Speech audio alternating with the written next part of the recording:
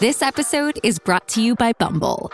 So, you want to find someone you're compatible with, specifically someone who's ready for a serious connection, totally open to having kids in the future, is a tall, rock-climbing Libra, and loves rom-coms with vegan pizzas on Tuesdays just as much as you do. Bumble knows that you know exactly what's right for you. So whatever it is you're looking for, Bumble's features can help you find it.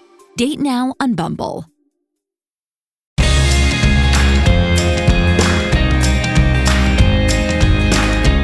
The new app, Chappy, is the first gay dating app to take a stand against prejudice in the gay community.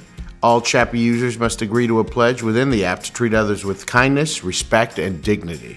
Plus, Chappy is the first app that lets you choose your Mr. Right, or Mr. Right Now, in their innovative sliding scale. Head over to the App Store and download Chappy to meet the right guy for you and be a part of a community that doesn't stand for prejudice. Welcome to a very special pre-holiday edition of Reality Bites, a podcast about sex, love, relationships, and dating in the digital age. I'm Courtney Kosak. And I'm Steve Hernandez. And it's almost fucking Christmas! Yep. Can't wait for the break to kick in. What are you doing? All I care about is drinking. I'm telling you. Remember like a month ago when you said you were going to quit drinking? Well, I am going to keep doing it, but I can't lie to myself. I love drinking so much. Like I'm not trying to kill anything, but to me, like when I think of vacation, and Julia loves drinking too. So to me, when I think of vacation, like I told her, when I become wildly successful, when we're rich, to me, that's what you use vacation for, is to get drunk every day. You can't do that. You can't do that in real life. But to us, to me, when you say what's a good time, to me, I'm like, let's go get drunk every day for 2 or 3 days. So to me, like day drinking, all that stuff. I'm sorry, this is a podcast about alcoholism. Yeah, I have, I've done enough work to realize that I'm not an alcoholic, but I do love drinking so much. And I do know that it does impact, if I do it a lot, it impacts my creative life and my day-to-day life. So I'm doing my best not to do that. You're just like a binge drinker. Yeah, but that still sounds pretty unhealthy. I just love drinking. So to me, I want to get, and Mike, you love drinking too, right? It's just fun. And as long as it doesn't affect your everyday life and as long as you're reining it in and stuff like that, and then I think it's fine. So to me, the holidays, at some point, so you guys, I think we're going to release this today or something, right? Yeah, this is going today up or tomorrow. Immediately. So yeah, like tonight, I'm going to get drunk. And I'm going to feel, the comedy world, dude, there are 2 weeks every year in Hollywood and LA where you can shuts the fuck down. You can take Courtney forgot that because she scheduled us like 15 podcasts in the next week. But this is the 2 weeks where you can fucking take it off and feel guilt-free about just having a party and hanging out with friends and watching movies. So I am these next 2 weeks. Tonight, I don't know what the plan is, but I'm getting drunk. I don't even know with whom or what. But my lady has a open mic, so I'll see her around midnight. But at some point before that, the big man is gonna tear it up. And at some point between now and before the holiday's over, I want to get drunk on eggnog. And I think maybe I'm vibing next Tuesday. I feel like you can achieve that. Yeah. That's an attainable goal. Oh, no, make a nice eggnog, like a nice with some Sailor Jerry's rum, And I'll tell you what, one thing that I have learned over the years is, especially because Hollywood, this is a place everyone's your coworkers. So my drinking, I watch who I drink with too. That's a good rule. Yeah, that's very a really selected good rule. few people that are my good friends, that are my family, that, I don't say, if I say anything stupid or just people, I think it's it's drugs. You're doing drugs. Bars are crazy. It's liquid drugs. Yeah, it's crazy to me that people do drugs out in public where it could affect other people. That's nutso. So I wouldn't do that, but I am looking forward to it. What are you going to get Wade for Christmas? Have you guys figured that out? I don't know. What is good about it is that he also kind of doesn't give a shit. And so how about no presents? We were joking, and he said he was going to get me a car accident, which is which is kind of true if you listen to the last episode. Yeah, he shouldn't. How about no presents? I'm going to give him something just thoughtful.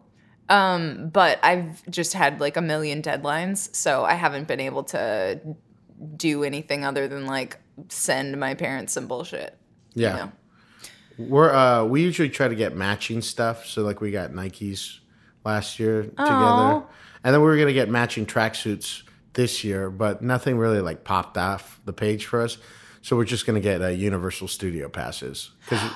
That's great. Yeah, because I'm getting them for my nephew, so we'll just be able to take them. And I don't like giving presents. I get full of anxiety. I mean, it's something from when I was little. Even being little, I remember going to these parties and, everyone gathers around to open the presents, and I just get anxiety. Yeah. Like just, oh no. I mean, just people liking the present or judging and seeing a fake face they make. Like, oh, this is so nice.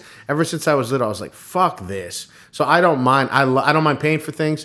I love taking her out to dinner or getting her concert tickets, anything like that. But to buy a thing, especially because we're fucking adults and can afford to buy pretty much whatever we want. Yeah. Let the person buy the fucking thing. I love giving presents. I am very good at giving someone, even if they're not a reader, I can pick out a book that I think will like totally resonate with them. That's one of my favorite things to do.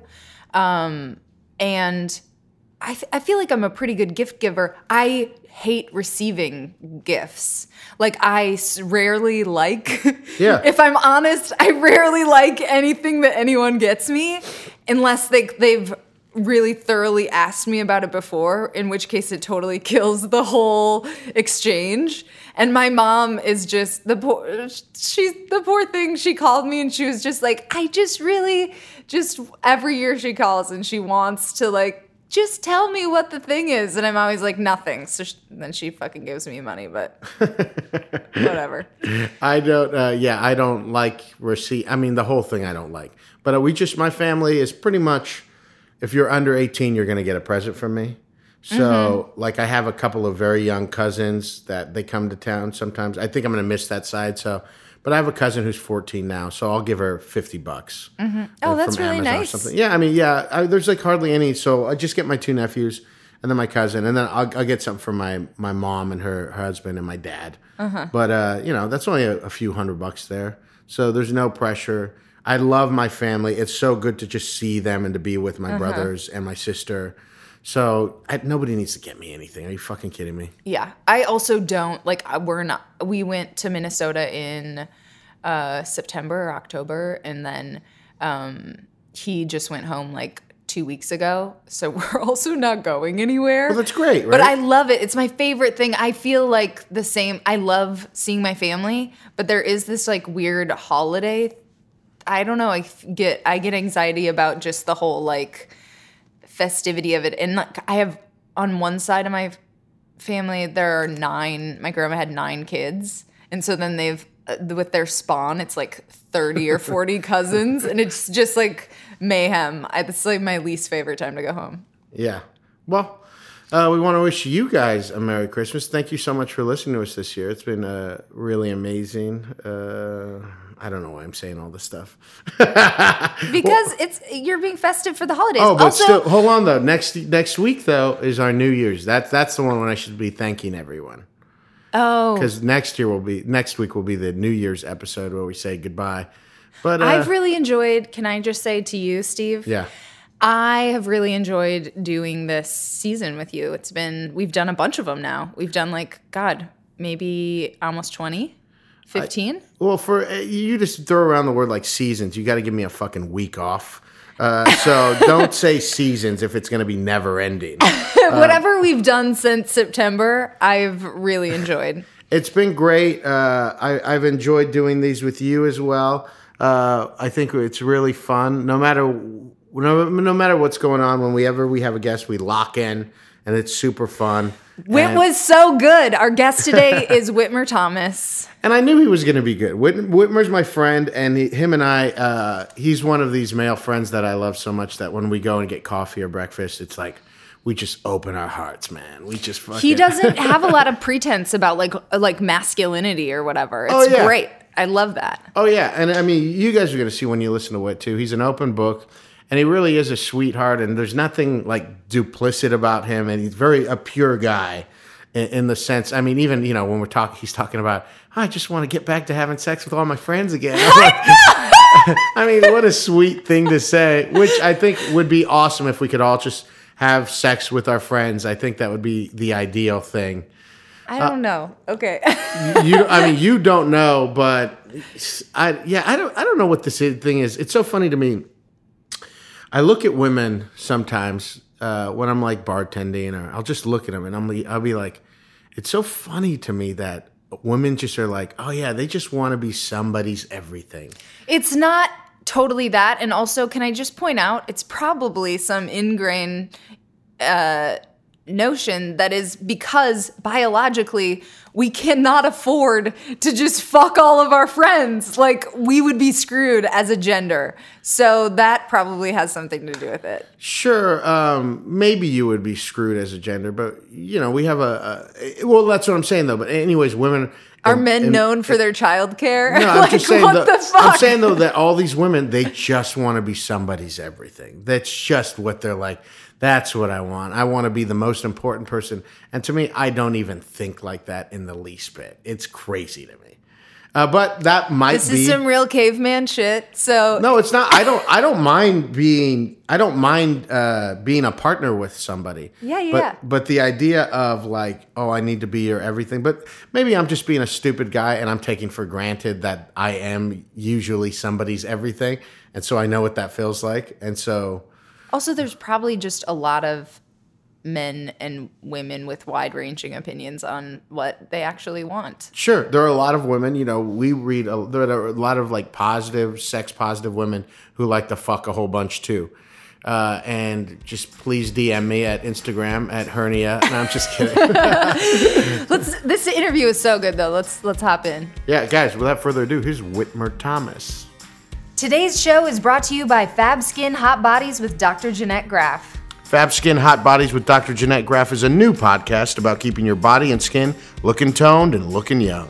Now that we're in the midst of the holiday season, the parties and family gatherings are happening non-stop. And we all want to be sure that we're looking our absolute best. So join Dr. Graff, world-renowned dermatologist, author, and skincare researcher, as she interviews famous stylists, makeup artists, and fitness gurus in order to give you the best advice and tips. As a go-to media resource for cutting-edge expertise on dermatology and skin science, and one of the top 3 most quoted dermatologists in print in the country, Dr. Jeanette Graff has it all. No beauty or skin topic is off limits, so whether you're looking for the best way to remove cellulite or how to get the perfect tan without damaging your skin, Dr. Graff has you covered. Check her out today on Fab Skin Hot Bodies with Dr. Jeanette Graff. You guys, we are here with Whit Thomas. Very excited, Whit, to delve into your sex and dating life. Thank you for having me. I didn't know we were just going to delve into your sex and dating life right away. Let's do it. Well, Oh, but we talk, me and Whit talk all the time, this guy loves women here. He's not a bad guy. He's just caught up, Yeah. He's a sweetheart. He's a romantic. You would describe yourself as a romantic, right? I would, I guess. It's like these days, it's been a long time, truly, since I felt like a romantic connection. I romanticize everything in my life, but lately I haven't felt very connected to a person romantically. It's tricky. Which is funny because you're every girl's dream boat. Like, girls think they're being original. I hear this stuff all the time. They're like, I think I have a crush on Whit. I was like, oh, wow, bold. What is it? His big smile, the only one. His tall, lanky frame, the fact that he still skateboards into his 20s. What do you think you're being original about here, miss? Who said it? It's all it's always some babe. That's cool. Yeah, it's not. I'm not describing some floozy. There's always these girls who are like, oh yeah, like it's some like original secret. There's nothing original about being in love with Whitmer Thomas. I want to tell you that right now. That's so funny. Would you describe yourself as caught up, as Steve said? Caught up? No, I mean, I was in a relationship for 3 years. Mm-hmm. We broke up over a year ago now, and I think both of us kind of were very dishonest with each other and our feelings towards each other. Oh. I've kind of learned this through therapy and things. Now you feel like you were dishonest with her? Yeah. How do you think that was?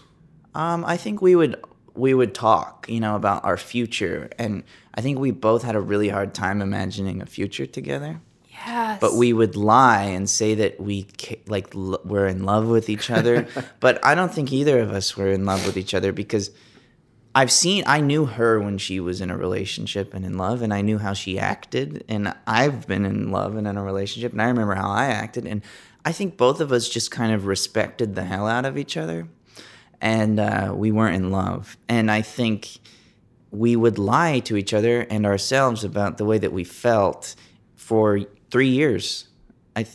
And, That's I've heard of this kind of thing for 6 months, but 3 years is a long time. Did you have a puppy love stage where really? No, our relationship was, I was like at that time I was 25. I was seeing a lot of people and sleeping with, a handful of friends. And, So good. and kind of the way that our relationship kind of began is I was seeing her as well. She was like in my friend circle and knew my brother and stuff, and that's how I met her. And our relationship began with her, like our official relationship began with her finding some text messages between me and another girl that were very sexual, and they were from like a while like a few weeks before. And she was really hurt because she was like, what am I doing? Like, what the hell is this? What are you, like, texting people like this? And we're, like, hanging out, and I don't get it. And she was right. But instead, in that moment, I should have said, I don't know what I'm doing. Like, I don't know what we are. You just moved here. You just broke up with your boyfriend of a couple years. Like, I kind of didn't think that this was, like, a real thing. And whatever. Instead of saying any of that, I just said, I don't know, I'm crazy, be my girlfriend. And then that kind of, we both kind of... That's such a 25-year-old move, though. Yeah. That's like, that's normal. And I was terrified of ever being honest and just going like, I don't think this is a good idea. Like, let's take a step back. We don't know each other very well. Like, what are we doing? And she was always, I think, too... in her mind, I think I'm a nice guy and whatever, and aesthetically fit the thing that she is attracted to. And I think, but in reality, personality-wise and taste-wise, I'm not her type. And I think she was always kind of challenging herself to be attracted to to me, And I think it made her feel bad that she wasn't. And so that made her dig in even harder to try to, like, convince herself, Because you guys both felt like you should feel this way about the other person. But we didn't, yeah. Yeah. I mean, that's very interesting. I think that happens to people more often than they like to admit, especially if we're talking about purely aesthetics, too. I think that's something that... where it's like, well, this person is great looking and everyone thinks this person is great looking and I should be. I've been in a couple of relationships like that, especially as a fat guy, where I'm like, well, this girl's beautiful. Like, I should be happy with this. But it's just not something. People's personality, I mean, all that stuff means so much more, their compatibility. But I know we say that, but I don't know. It'll just keep happening, too. Yeah, no, the last guy before Wade, the guy that was in my article, Yeah. that guy was like an old wit. Yeah, exactly. But I was like, oh, this is perfect. I had put all this stuff on him because of like how he looked and how like I thought he fit into my life. But it was like very superficial looking back. Did you read her article? It was so funny in the LA Times. And he had a furniture store. So this guy was Aiden from Sex and the City, basically. Way hotter than Aiden. Way hotter than Aiden, too? Yes. Aiden was pretty hot. Anyway. Yeah, so, I mean, that stuff happens all the time. So that's not crazy. But 3 years, I mean, I remember you in that time, too. And you were always troubled. I was. I didn't tell anybody that I was unhappy because I didn't even tell my closest friends. I think I told Steve Steve was the only person I honestly talked to about it at Dave Van Huysen's birthday party. And that was like a month before we broke up. I didn't tell anybody because I didn't want the thing where your friends then develop a new opinion about your significant other, and then but then you're still together and they have to like figure out how have a reaction that's a lie. Mm-hmm. And so I didn't want that. And then basically I went to Australia for a month to do some stuff, and we were unhappy together. We didn't really even communicate the whole time I was there. And then when I got back, we had a talk, and we were like, what are we doing? Because we had this great house together and all that stuff. And then we went, we went to a wedding and realized that like we basically saw two people madly in love getting married, and we were with another couple and they were madly in love, like thinking about getting married. And then we were looking at each other like, we don't feel like this. Let's get out of here. Let's bail. And then we went back to LA, and we're like, it was very mutual, just like, what are we doing? Let's not do this. And she was like, well, you should stay here until the end of the month. And I was like, no, I'm out of here. And I just went and stayed on a friend's couch, put my things in a tub, never looked back. Oh, jeez. Was that like the first breakup that you'd had where you like had to, I don't know if you've had one like this, Steve, where you had to like, well, you're divorced maybe, where you had to like put yourself back together? Or you felt fine afterwards? No, I'm still dealing with it, reeling from the fear of kind of trying to figure out if I'm being honest with my feelings for someone, or if I'm idealizing them or over-romanticizing the idea of us being together because we're both from the same state or whatever it would be. You know what I mean? Oh, her parents are drug addicts too, or whatever. We got to be together. We got to figure out how to make it work. I'll do things like that, you know? And I then will go, wait.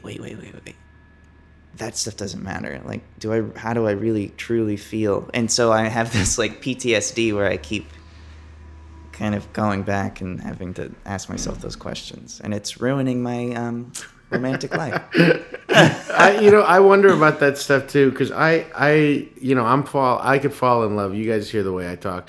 I'm girl crazy. I fall in love like all the time, every day, and I do wonder. I'm like, if I can be with anyone and like create this narrative in my mind for them and for us, like, who's the right one then? How do you know what person is the right one? Yeah.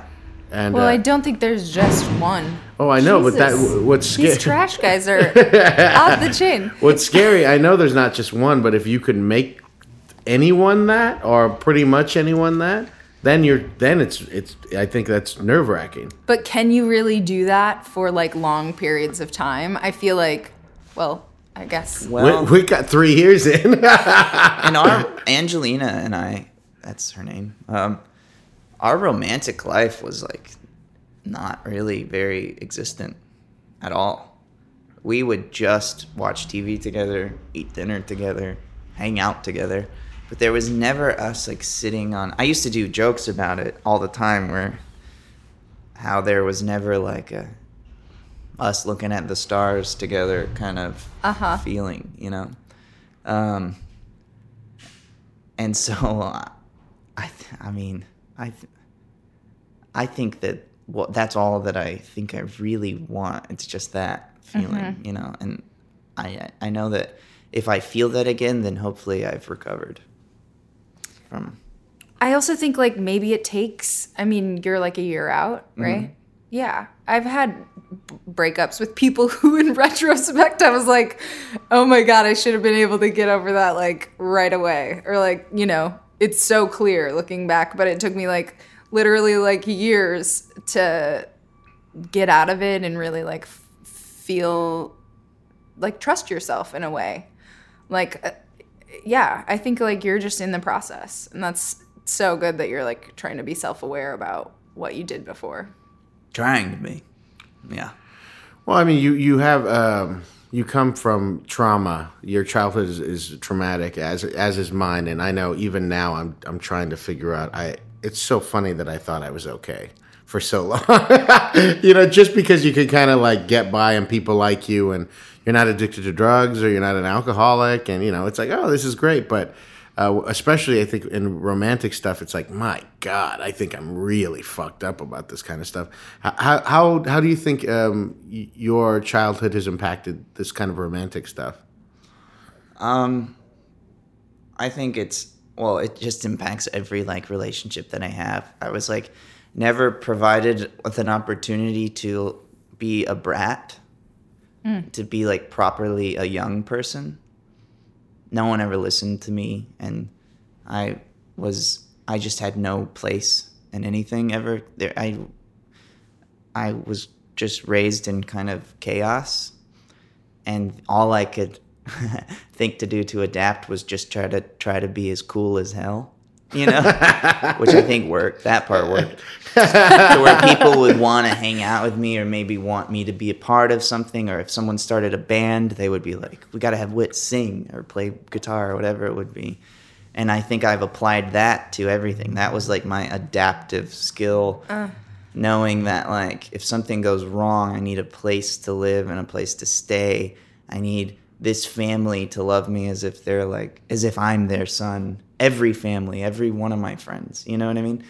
And I've applied that to life in a way that was good as a kid, but it gave me no argumentative skills, and it gave me no like ability to think that like my voice needs to be heard in this situation, and it's made relationships impossible because I'm never, or really difficult at least, because I don't ever. It's not even. There's no evenness. It's just like. This is what they want. They seem like they want this more than I do, so I'm not even going to talk about it. Are they, you know what I mean? Because I think that it's important as a kid to like figure out how to be a brat a bit and try to get your way. And I never did that, so now I don't ever try to get my way, and it's like fucked me in my professional life and my romantic life and friendships, everything. So I'm trying to learn how to like, argue my case and get my way, but like, or try at least. But I mean, I don't know. That's a weird, long answer. That's just something new that I've been talking about with my therapist. Well, that's good. I mean, it's good that you're even asking, that you think that how you feel is important, because that's probably pretty new, right? Yeah. I've never thought about my own kind of feelings as far. I've always just kind of thought, this person seems to care more than I do about how they feel than about how I feel, so they win. Or just pushing their agenda. Yeah. Like, you just want to make them happy, so you'll say yes. Yeah. Or whatever. Because acquiesce. When I was a kid, and my childhood was shit in a way, but it wasn't so bad, like, I had shoes and stuff, My parents were... Cornerstone to a good childhood. Yeah. Well, I have a friend. He didn't have shoes. And so I constantly am comparing myself to him. But it was just in a way to where if I had a problem as a kid and there was no one that I could talk to about it. Like, I couldn't whine or complain, because there was no one to complain to. My mom was in and out of different things, like rehab or jail or whatever it was. She had her own problems. And my dad wasn't really around until I was in high school. And my grandparents didn't like me, and I don't know. And so Who were you staying with? It just kind of depended. As a Relatives. kid, I lived with my parents until I was 9. And then my dad ran off, or I guess he left when I was 8. And then my mom moved us into my grandparents, but then she was kind of off. And so I lived with my grandparents pretty much, and my mom, and on and off. And then sometimes my mom would have a boyfriend or something. I'd live with him or my mom's friend. And then my dad moved to town when I was 14, so I moved in with him and his girlfriend, and that became where I lived. But so there was no like room for me to kind of go, you don't get it. I'm sad because of this thing that happened to me, and I'm a teenager or whatever. It was just like, no one was around. to listen. And if they were, like, for instance, when my dad came back, I didn't want to be a brat because I was just really grateful that I had like a room with a dad who was sober. And well, so I guess I just never grew up. Like I never, or maybe I grew up too quick or something like that. Well, I mean, all that stuff. Yeah, it sounds like you just didn't get a chance to mourn for that time, which I think you're probably doing now. But yeah, it's hard for me too. I had an abuse past. Mike, the producer, knows my dad. He's very mean, but we get along now. But he stopped drinking when I was like 9 or 10, and but I always had a place to stay, so I didn't have to worry about any of that stuff. But it's even hard for me now. The only way I feel bad for myself is if I think about myself as a child, like not me, just a kid that looks like me. And I'm like, oof, that poor fucking kid. Then I can feel bad for him because I just don't. I don't like to think of myself as a victim or anything like that. It sounds like we've interpreted though our trauma in such different ways. Where me, I just kind of I can be a monster. So and I think I got that from my dad. Mm-hmm. And I fight against being a monster all the time and just taking whatever I want. And I've gotten pretty good about it. But if I let myself, I could just take and I mean I think that's my big thing. So right now, how you're searching for things, I'm just trying to not be a monster to the person I'm with. So even like I always want to leave, and I'm like, you can't just leave these people. Like they give you so much. You know, like Julia is like such a wonderful person and so like giving of me, will do anything for me. And it's like, no, you owe this person something. Yeah. So you've got to like dig deep and give her. We got in this fight the other day. It's so funny. She was looking at me with such adoration. Like just, I mean, I don't know. The way the women look at you sometimes is like, give me a fucking break. Are you kidding me? I'm telling you, the way they look at you like, oh, like they just love you so much. You don't like that? It makes you uncomfortable? Yes, it makes me uncomfortable. I think, I mean, this was what the fight was about. I was like, I think it's, and this, as I'm saying these things, I understand this is revealing about me, and it made me wonder. I think it's stupid. I think it's stupid to love anything that much, and I mean, this isn't healthy or anything, but and her and I talked about this, and I'm just like, what are you thinking? I just think it's dumb and stupid, and we talked about this because I told her, man, you love me too much, the way you look at me. And she's like, what do you mean too much? Why do you say that? It makes me feel this. And we had a big, long hour conversation, talk about it. And I mean, you know, this is something that I've got to figure out for myself too, because it's not stupid to love something with your whole heart. No. And so that to me is like, oh, when I was little, I made decisions about what love is. My therapist does this thing where you'll have to visualize your inner child and like go back to like your original trauma with the situation, which is like horrifying. It's so sad. I cry like every time I have to do it, but it is. And I had like a kind of a relatively like white picket fence experience, but it's crazy how much our parents just fuck us up within every way. Well, it's just because you're little and you don't know how to interpret No, this. You can't. You'd have no defenses. So then you just get stuck in the whatever happened the first time, and then you just keep replaying it. Well, you know, I remember begging my mom to leave my dad when I was like 4 or 5 years old. Like saying, like, I remember, and my mom will tell you this too, I was like 4 years old and saying, we can go. Let's just go. We'll live with grandma. We don't need to put up with this anymore. And my mom just didn't leave. So, I mean, it's as easy as making that connection right there. So, but we can make mental connections and saying, oh, yeah, so right then I was like, oh, my mom's stupid. That's. And haven't you said recently, like, you still hold her more accountable than him? Yeah, no, I think I did that for years, maybe in my early 20s and stuff like that, where I had a better relationship with my dad than I did with my mom. Because I was mad. But my mom, some years ago or whatever, asked me for forgiveness and said, it's like one of the greatest regrets of my life that I didn't take you guys away. And I mean, at that point, what could you know, you can't say anything there. Yeah. But yeah, I mean, I was very grateful. I'm very lucky that she was she was able to process that and ask for forgiveness, because I didn't know that that's what I needed. Yeah. So I don't feel bad about any of that. But like I said, I mean, that, even though I've known that, how crazy is it that I'm still this girl, this woman who loves me and who's great to me and all this stuff, I still think, you love me so much, like, that is stupid. Dummy. Yeah. So what are you like, you're like dating casually? What? No, I want to know, when was the first time you fell in love? What was your first big relationship? I was madly in love with sick in love with a girl in high school named Shannon. I mean, my big relationship was this girl, Laura was her name. Yeah.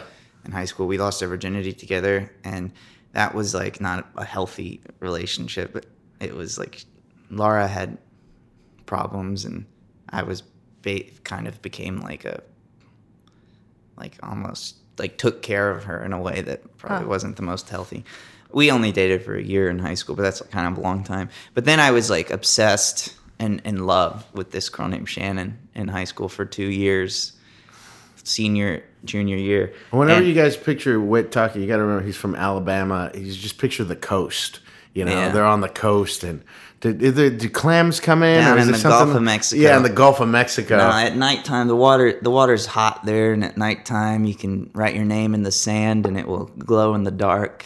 Yeah, that's the shit I'm A talking lot of about. like skinny dipping and rope swings. And Yeah, that's what I want you guys to picture when Whit's talking about being in love. So what was the deal with Shannon? Why were you so into Shannon? Well, I was like so punk in school, and when as a teenager I was very punk, you know, like I was in a band and that's all I cared about, and just playing music and trying to tour and go to play shows and see bands play. And Shannon was she was just pretty preppy, and it's basically a friend of ours kind of bridged the gap. Shannon was fun to be around, and Shannon started to come around, and she was dating this like pretty kind of like popular, well-off, good, now looking back, good guy named Gary, who I had forced in my mind to be like this enemy. And Shannon would, you know, Gary was like Shannon's friends with Shannon's family, and Shannon's family loved him. And anyway, I came around and I thought of myself as like this fucking outsider kid from the wrong side of the tracks or whatever stupid shit. And Shannon would break up with Gary and then go run off with me, and we'd have some expedition together, and then we would get back to school, and Shannon would realize like, oh no, I have to be with Gary. I need to break up with me or cheat on me with Gary. Oh my God. She just really like toyed with Both me. of you. And then I was talking to my friend Clay, and Clay brought up this really great point. Clay lives out here with me now, we don't live together, but he moved out here with me. He said, you know what's funny is I always thought of like Gary as this villain in y'all's situation, but looking back, Gary and Shannon were really happy and really good together, and you were the villain. Thanks, Clay. You were the bad guy in that situation. But also maybe kind of Shannon, because she shouldn't have been. Well, truly Shannon. Yeah, Shannon should have not lied and I or mean, I don't toyed know. with The us. whole thing sounds very romantic to me in Shannon's case. Are you kidding me? Yeah. You got this stable guy, his name's fucking Gary. Yeah, who names a baby Gary? You got Gary, and then you got Whit here, Nick Cage from Valley Girl. You got to go back and forth. Yeah, you know it what I was mean? exactly that. Yeah. It was like this guy. I remember that Shannon made me go to a party, and I couldn't figure out how to socialize. Everybody kind of looked at me in a sad light because my mom got a DUI dropping me off at school. And then Did the car get pulled over near the school? I mean, it's a small town, so everyone knows everybody about everything, knew. right? Yeah. And then like a month later, she was on house arrest, and then she tried to order OxyContin off of the internet. Oh, God. And the FBI came and broke down all of our doors, and so everybody saw in the town. And Oh my God, this stuff is. I mean, this And, stuff fucked you up. I can't imagine. yeah, so everybody would kind of it was like, wow, there he is. And everybody would say things. They felt weird drinking around me in high school. Everybody would have to talk about it. Like, I wish I was like, could be sober. I remember people saying that to me as a kid because I didn't drink, you know. I wish that I could be like you, man. Like, and I remember at this party just finding a piano and playing piano in the corner of some like rich kid's house in some room and hoping that Shannon would come, like put her hand on my shoulder and sit on the stool with me. Oh, man. You're breaking my heart. But that was my expectation, like unrealistic. Shannon wanted to have fun. Shannon wanted to be fucked. And I was too afraid to do it. And Gary would.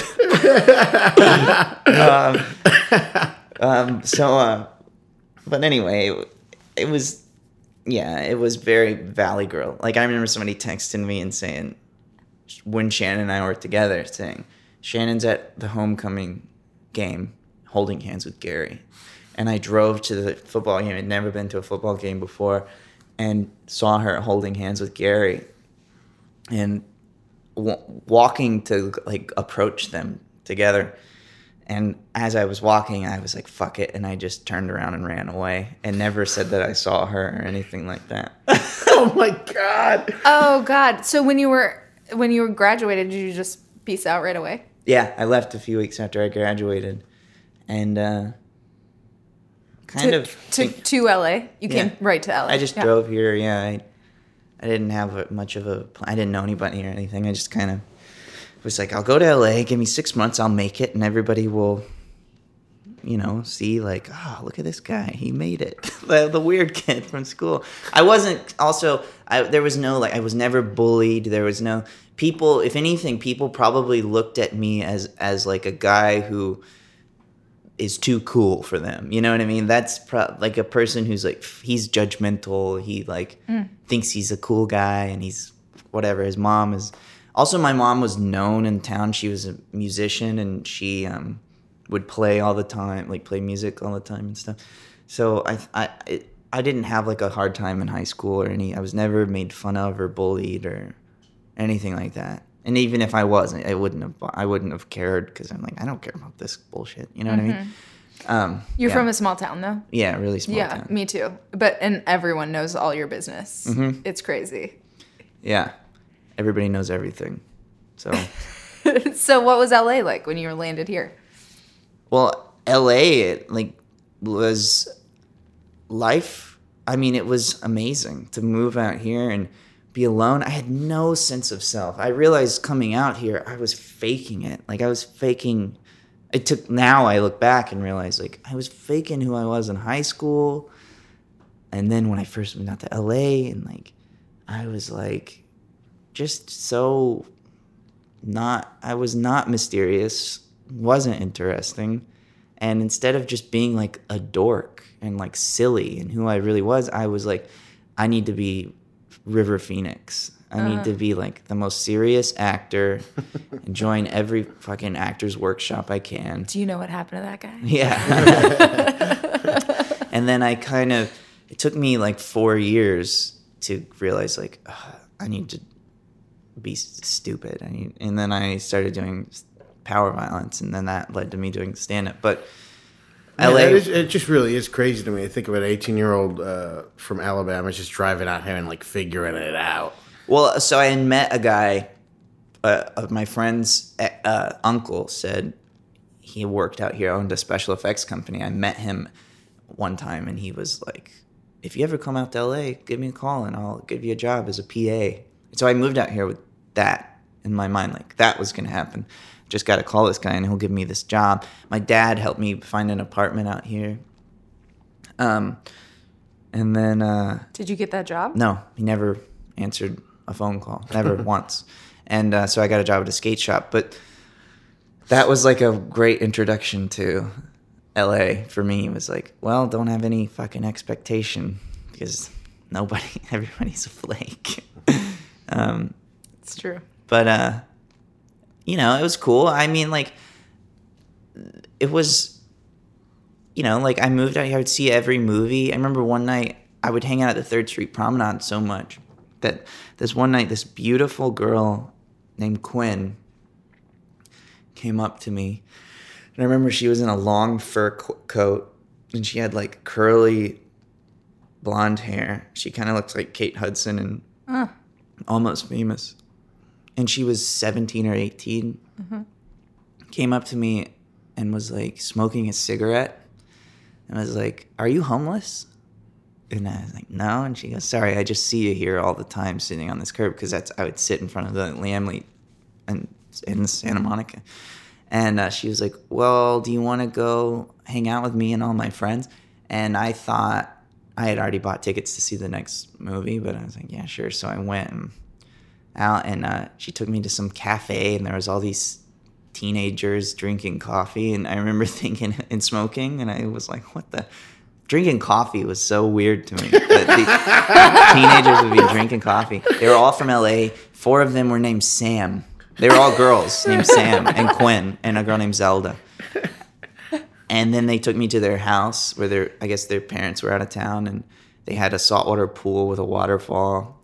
And they all took their clothes off and went swimming. And like, were you the only guy? Yeah, I was the only one. And it was like a real, true dream. And that was like early in LA, you know. It felt, you know, it was like a lot of that kind of exciting stuff would happen when I first moved out. Yeah, that sounds awesome. Yeah. But career-wise, nothing. So then Power Violence started to take off, and then you've just been on that trajectory? I guess Power Violence never really took off, but like we started a stand-up show, and but didn't it, then people go. became like aware? It kind of put you on the map, right? It put me on a map. Yeah, basically what happened is Power Violence started. Dave Ross would performed there, and then I started doing open mics, and I think I just like somehow got lucky enough to where I was booked on his show Holy Fuck, like pretty quickly into doing stand-up, and Holy Fuck was like a staple LA comedy show. And I think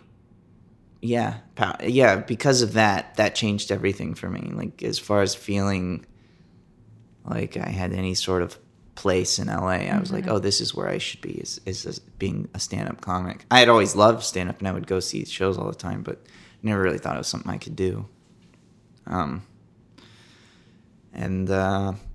Did you have, so dating-wise, you had all these like kind of erotic early, late teens, early 20s experiences, and then were you like seeing someone until your last girlfriend? Like, were there like serious relationships in there? Yeah, I mean,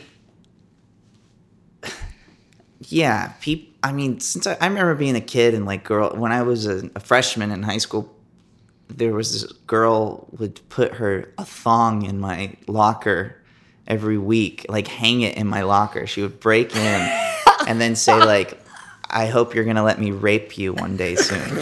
What? And just, yeah, I remember, and stuff like that is, you know, there's always been a girl or two who have been aggressive. But I had a girlfriend when I first moved to LA, like a couple years in. I met another girl named Laura, and we dated for 2 years. And that was like a very pure, sweet, we were in love, and kind of became completely codependent and decided to break up. But we've kind of remained pals and stuff because we were pretty young. I think we broke up when I was 21. My mom had died. By then, I was kind of like just had a completely new perspective on everything. When my mom passed away, I think a lot of like this stress that I've always had, or this weight on my shoulders, kind of went away. And I thought, like, I don't have to deal with my mom's family, or the people who are really awful are gone. And I felt a lot of relief for my mom that she didn't have to deal with, you know, her trouble anymore. And so that, I think a lot of that led to my breakup with my first real adult girlfriend. And then I was dating all the time, and was like probably more confidently dating then than I have in the last year. I was like sleeping with a lot of girls and like very kind of experimental, pure, fun, just a great sex life. Like, you know, spontaneous sex life with a lot of girls that were my friends, so that happened. Girls that I was close to and were my friends, and I lived in this mansion at the time with a group of other friends of mine, and it was just like fun, you know. We would have parties and run around together, and it was the beginning of me like having a footing and stand up and performing a lot. And I worked delivering groceries and would have like sexual encounters delivering groceries too. Yes. With people. Yeah, it was like a great time. And that's a good pilot. Have you written that? Yes. It's called We Deliver. I think they already had that. It's called Loverboy. Yeah. Oh yeah, I mean it was just like that, except there was no like deal. Extra anchovies. It was basically there was just a few people who would kind of like, women would invite me back into their room and go like, "Do you want to see all my Halloween costumes?" And I'd be like, "Sure." And then they would sit me on their bed and just change in front of me a bunch, or girls would, you know, answer the door in a sheet and then like drop the sheet or something. And then one woman in particular would give me a blowjob. But Oh my God, yes. and that was cool. That was like a really great time. Now, I know that, did you not go to therapy, or was it after Angeline where you're like, I really have to go to therapy? After. Who told you to do that? How did you know to do that? Well, what happened was after Angelina, I wanted to go back to what it was like when I was 24, or however, you know, when I was sleeping with all my friends. Yeah. And I realized that a lot changes with age and time. Society has changed in a good way, and that doesn't fucking exist for older people, 29-year-olds. You can't just be fucking your friends all the time. You can't. It ain't right, and people's expectations are different. It ain't right. I had never been single and had a career either. Totally. My career happened when I was with my ex-girlfriend. And I did not know that a person who would DM you and go like, "Can we go out sometime?" And then you went out, and then if you guys hooked up, then that she would be like, want to continue to date. So I would end up breaking up with people. Like, there was like a month period where I felt I would go out with somebody once or twice and then have to tell them like, "I don't want a relationship though with you." And then they would be like, "Well, you really led me on, you asshole." And I'd be like, "Yeah, I guess you're right. What the hell is wrong with me? Like, why am I doing this?" But you're allowed to go out on a date or two and like not know what you want.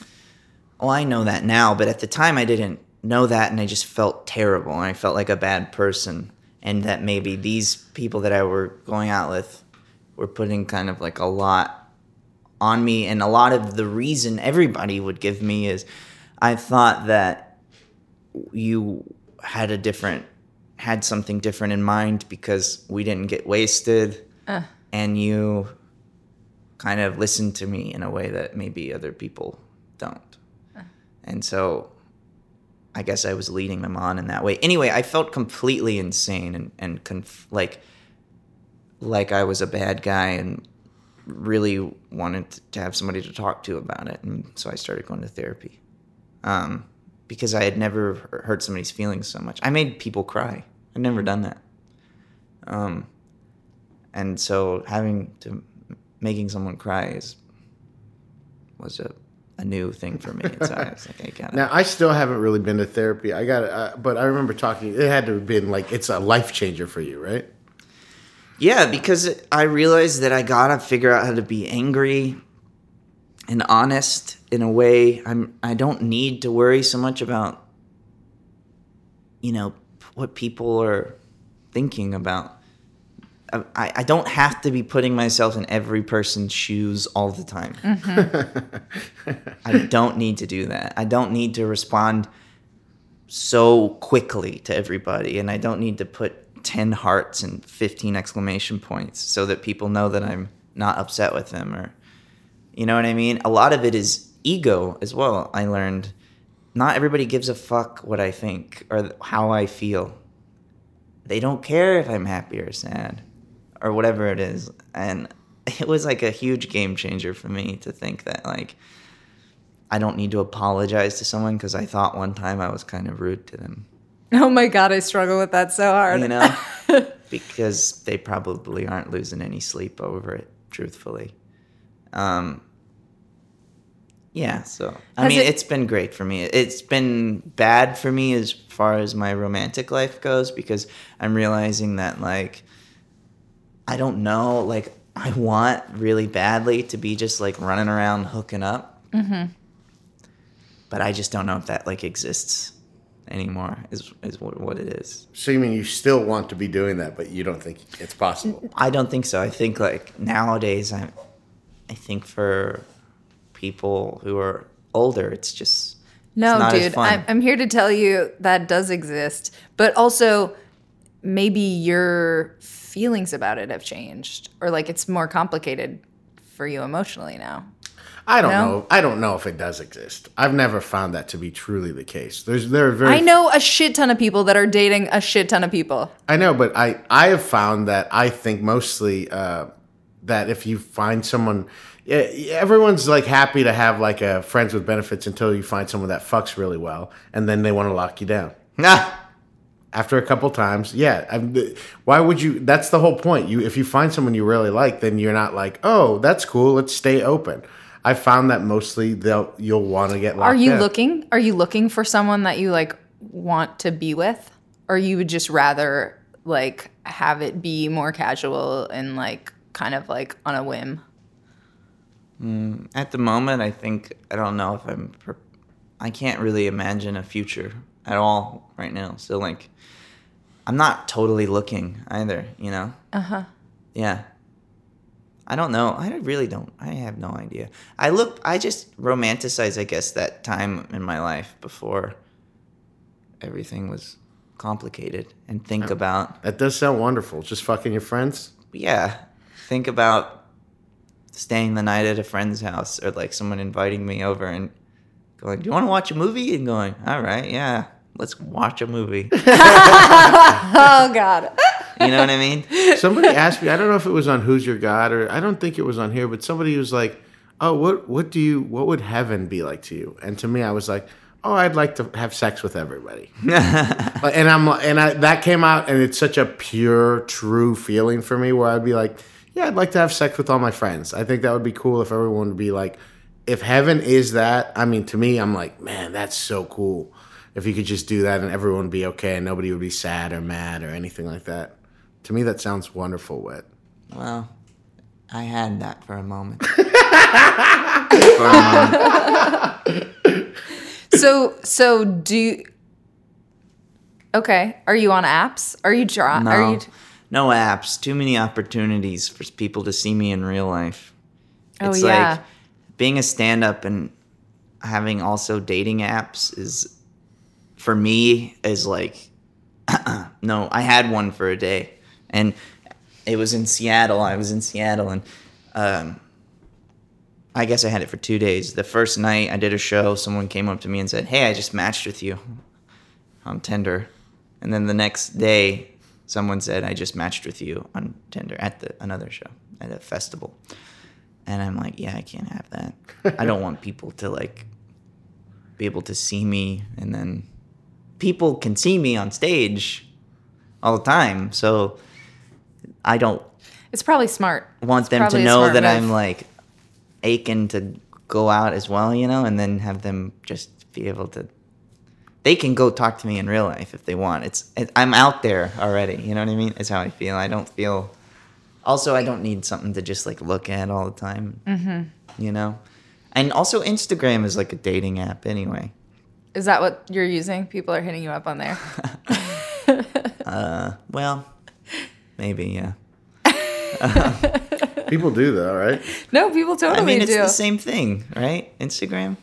dating apps? There's when we went to Joey Izzo's movie thing, there's this 19-year-old girl there, and she just started talking to me and Julia, and she's like, we're like, oh, why, how come you're here? Because she's like, do you guys know these people? And I was like, we're like, yeah, they're our friends. And she's like, oh, I don't know anybody. And she's like, I'm here mostly. She's like, do you know there's a comedian named Whitmer Thomas? Oh my God. She's like, yeah, I follow him on Instagram. You know, he's so funny and stuff. I was like, oh, yeah, I know Whit. And I was like, oh, yeah. So, yes, Instagram is that. So. Oh, Yeah, wow. probably especially for you. Yeah. Cool. I went out with a girl recently. I didn't know, but she was 21. This was like, honestly, a year ago, like right after Angelina and I broke up. And I didn't know how old she was, but she asked me out at a show, and I went out with her. And we kissed in an alleyway. And about 5 seconds into kissing, she grabbed my crotch and goes, why isn't your dick hard?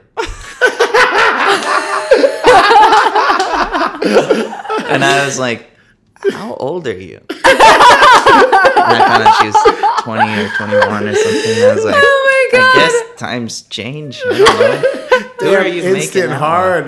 Do you get creepers on Instagram too?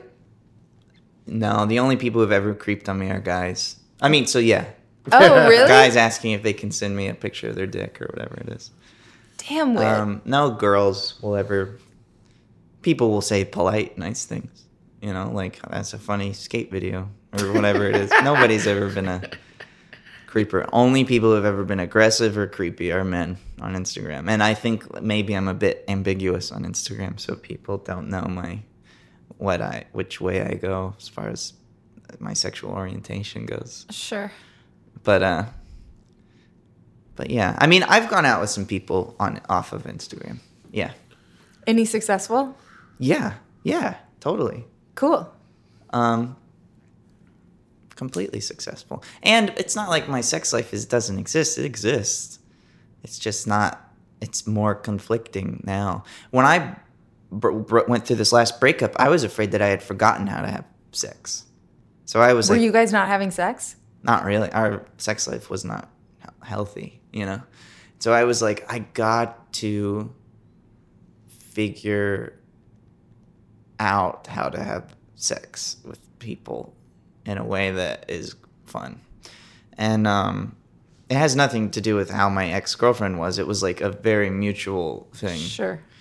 And so I went out and was like trying to figure it out. And I remember the first person I went out with, like making out with her and realizing like, oh, okay, cool. I don't have to like learn how to do this again. It's just something that happens. This is just fun and nice and whatever it is. You know what I mean?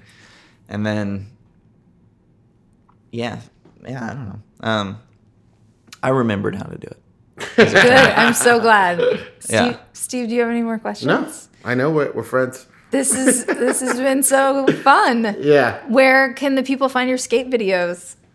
At Whitmer Thomas on Instagram Are you also at Whitmer Thomas on Twitter? and Twitter. Yep. DM this dude. And then Power Violence is every third Sunday, right? Yes, sir. At what's the Spaceland called now? The Satellite. Satellite, yeah. But yeah, it's a great show. One of the best shows in town. Go check that out. Very funny. Come about a half hour late. You guys start Steve, you're not so supposed late. to say that. No, doors open at 8. Show starts at 8:30. That's the deal. Yeah, that's the deal. See you guys at 8:30, third Sunday of the month, The Satellite. Thank you, Whit. Yeah, thank y'all.